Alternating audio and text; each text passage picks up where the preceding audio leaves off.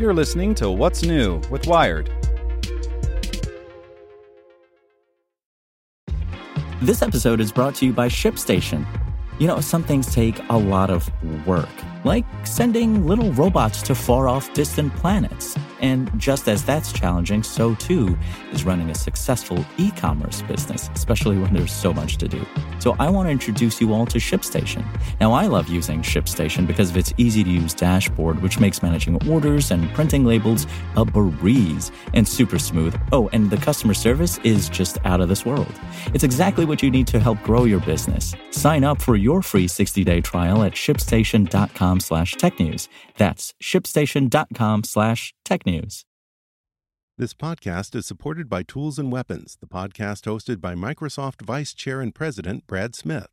Each episode features insight you won't find anywhere else from the center of the conversation surrounding emerging technologies like AI.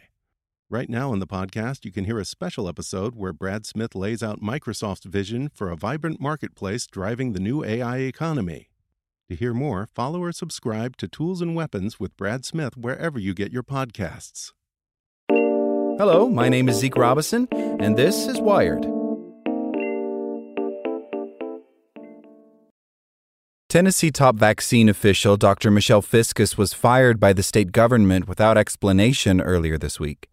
Republican lawmakers criticized Fiscus last month for sending a letter to medical providers explaining a legal mechanism that says minors over 14 can be vaccinated without parental consent.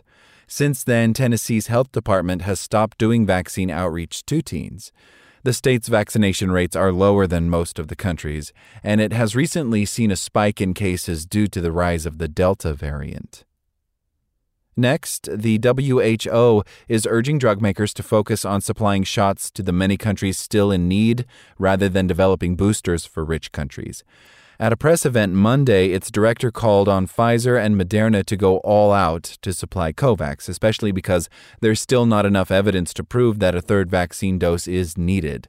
This week, U.S. officials also told Pfizer they'd need more data before approving a third booster shot. And 92 people have been pronounced dead and many more injured from a fire in a coronavirus ward at a hospital in Nasiriyah, Iraq. It's the country's second hospital fire in less than 3 months. Iraq is currently in the middle of another COVID-19 surge, with new cases per day rising to 9,000 last week. Mistrust of public health has reportedly kept many from pursuing medical care. Want more news you can use? Sign up for the Tech in 2 newsletter at wired.com/TT.